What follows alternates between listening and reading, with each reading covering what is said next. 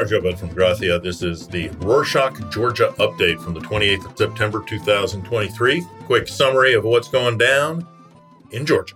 Start this week with some protests. On Friday the 22nd, a coalition of opposition members and activists gathered in front of the Parliament building to hold a peaceful Against Russian Agents rally and demanded the prosecution of Otar Partschaladze, former prosecutor general with very close ties to Bidzina Ivanishvili.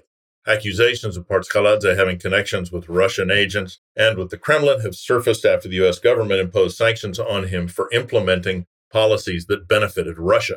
Protests carried a banner that read, "Arrest the Russian agent Otar Partschaladze," as they urge Georgian authorities to take action against those who undermine Georgia's sovereignty.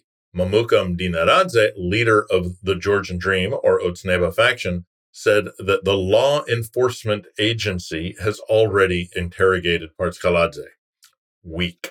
On Friday the 22nd, a group of people assaulted Irakli Edzgvernadze, member of the Tbilisi City Council from the United National Movement, or Natsebi, near his home in Guldani as he returned from a council meeting.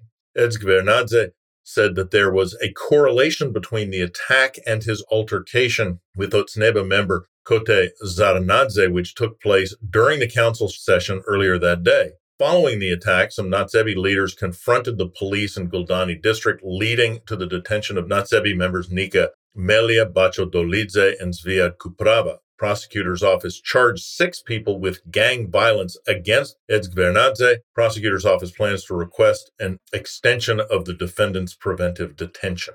Some more grim news. On Wednesday, the 27th, Georgia marked the 30th anniversary of the fall of Sukhumi. The government administration has reported that they lowered the state flags on all administrative buildings in the entire territory of Georgia to honor the memory of those who died in the war in Abkhazia. War in Abkhazia between Russian-backed Abkhazian separatists and ethnic Georgians broke out in August 1992, ended in September 1993. Tens of thousands were killed and over 250,000 ethnic Georgians were forced into becoming refugees.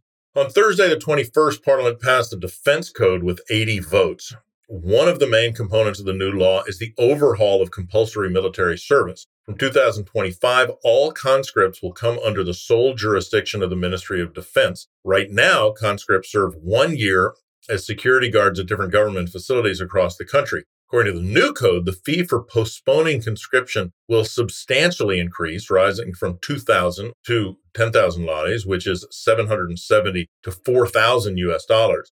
Watchdogs criticized the new law for only allowing clergy of the Georgian Orthodox Church to defer military service, discriminating against other religions. On Thursday, the 21st, despite President Zurabashvili's objection, Parliament chose Nana Khainashvili and Temuraz Khomeriki to be a part of the board of the National Bank of Georgia, or the NBG, which is Georgia's central bank. This move has sparked controversy due to its recent modification of the regulation on international sanctions enforcement. Critics argue that the appointment of Khainashvili and Khomeriki and Otzneba's amendment of the regulation aimed to shield former Prosecutor General Otar Partschaladze, who is currently under U.S. sanctions, which was its intent. All international financial institutions, and most importantly, the European Union, are very concerned with the now not at all independent central bank. Never in economic history has central bank takeovers by governments ended well.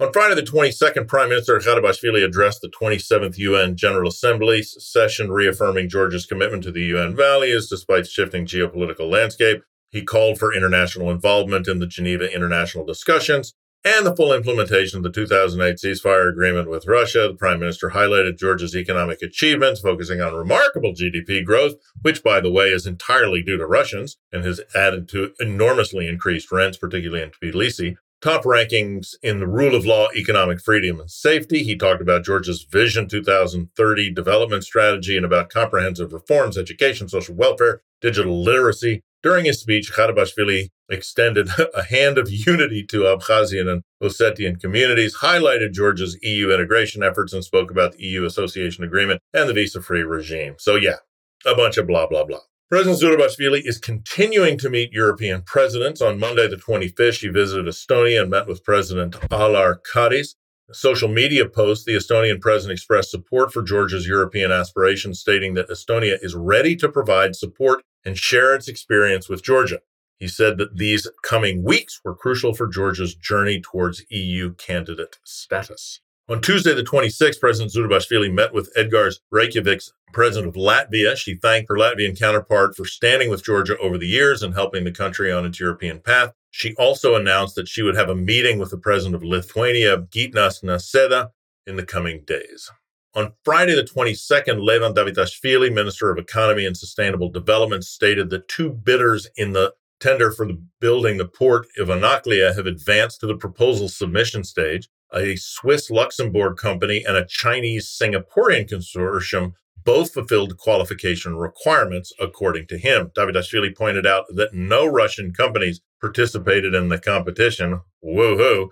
He said the state will control the port's critical infrastructure. Davitashvili did not disclose the names of the companies that passed to the next stage due to what he called confidentiality, because then people could look up who actually owns them, since those are extremely opaque jurisdictions. Keep in mind that Bidzina personally sabotaged Anaklia Port while investing in Poti Port several years ago. On Tuesday, the 26th, Georgia enforced a ban on re-exporting EU-made cars to Russia and Belarus. The ban applies to vehicles with an energy engine capacity of more than 190 cubic centimeters. EU's 11th package of sanctions against Russia led to the introduction of this ban. Likewise, since the 1st of August, Belarus and Russia have been banned from re-exporting U.S.-made cars. Revenue Service said that Georgia will continue to take appropriate measures in line with international sanctions. On Monday, the 25th, the National Statistics Office published a report on Georgia's electricity export. In the January-August 2023 period, Georgia sold a record high of over 1.3 megawatt hours of electricity valued at $94 million US. There was a $17.6 million increase compared to the same period of 2022. Neighboring countries were major buyers, with Turkey leading with $84 million, followed by Azerbaijan and Armenia. On Friday, the 22nd, a protest rally took place near the city hall in Martvili, located in San Magrelo but near western Imereti. Protesters demanded the suspension of construction at Baldi Canyon. They urged authorities to submit a petition to the Agency of Protected Areas. Alexandre Kurtsilava, deputy mayor, said that according to the law, they couldn't take into account the population's request. Hilarious. Rally participants organized a car procession in Martvili and nearby villages announcing large-scale protests. Canyon 350 holds a 20-year ownership of Baldi Canyon. Protesters chanted, "The river belongs to the people, stop the construction, and Odabade is not for sale." In this week's show, the Friedrich Ebert Stiftung study on Georgian youth, on Monday the 25th, Foundation published a study called Generation of Independent Georgia, In Between Hopes and Uncertainties. According to the study, the majority of young people in Georgia are not interested in politics. However, individuals who have a job and those who have higher education tend to exhibit more interest in politics than those with secondary education and people who are unemployed. 20% think that Georgia has no close friends. The top countries perceived as friends are Ukraine, the U.S., and Turkey. 84% of the respondents said that Russia is the biggest threat to Georgia's statehood. That's it for this week. Thanks for joining us. This Rorschach Georgia Update is one of several country-specific podcasts we do. We've been experimenting with some other topics. We have new shows about the Arctic, where we update you on everything north of the Arctic Circle. Arctic Update is the third of a new series, along with the Ocean Update and the Multilateral Updates. You can look for them in your podcast listening app of choice. Following the links in the show notes. Please tell your friends. Nach Fundis.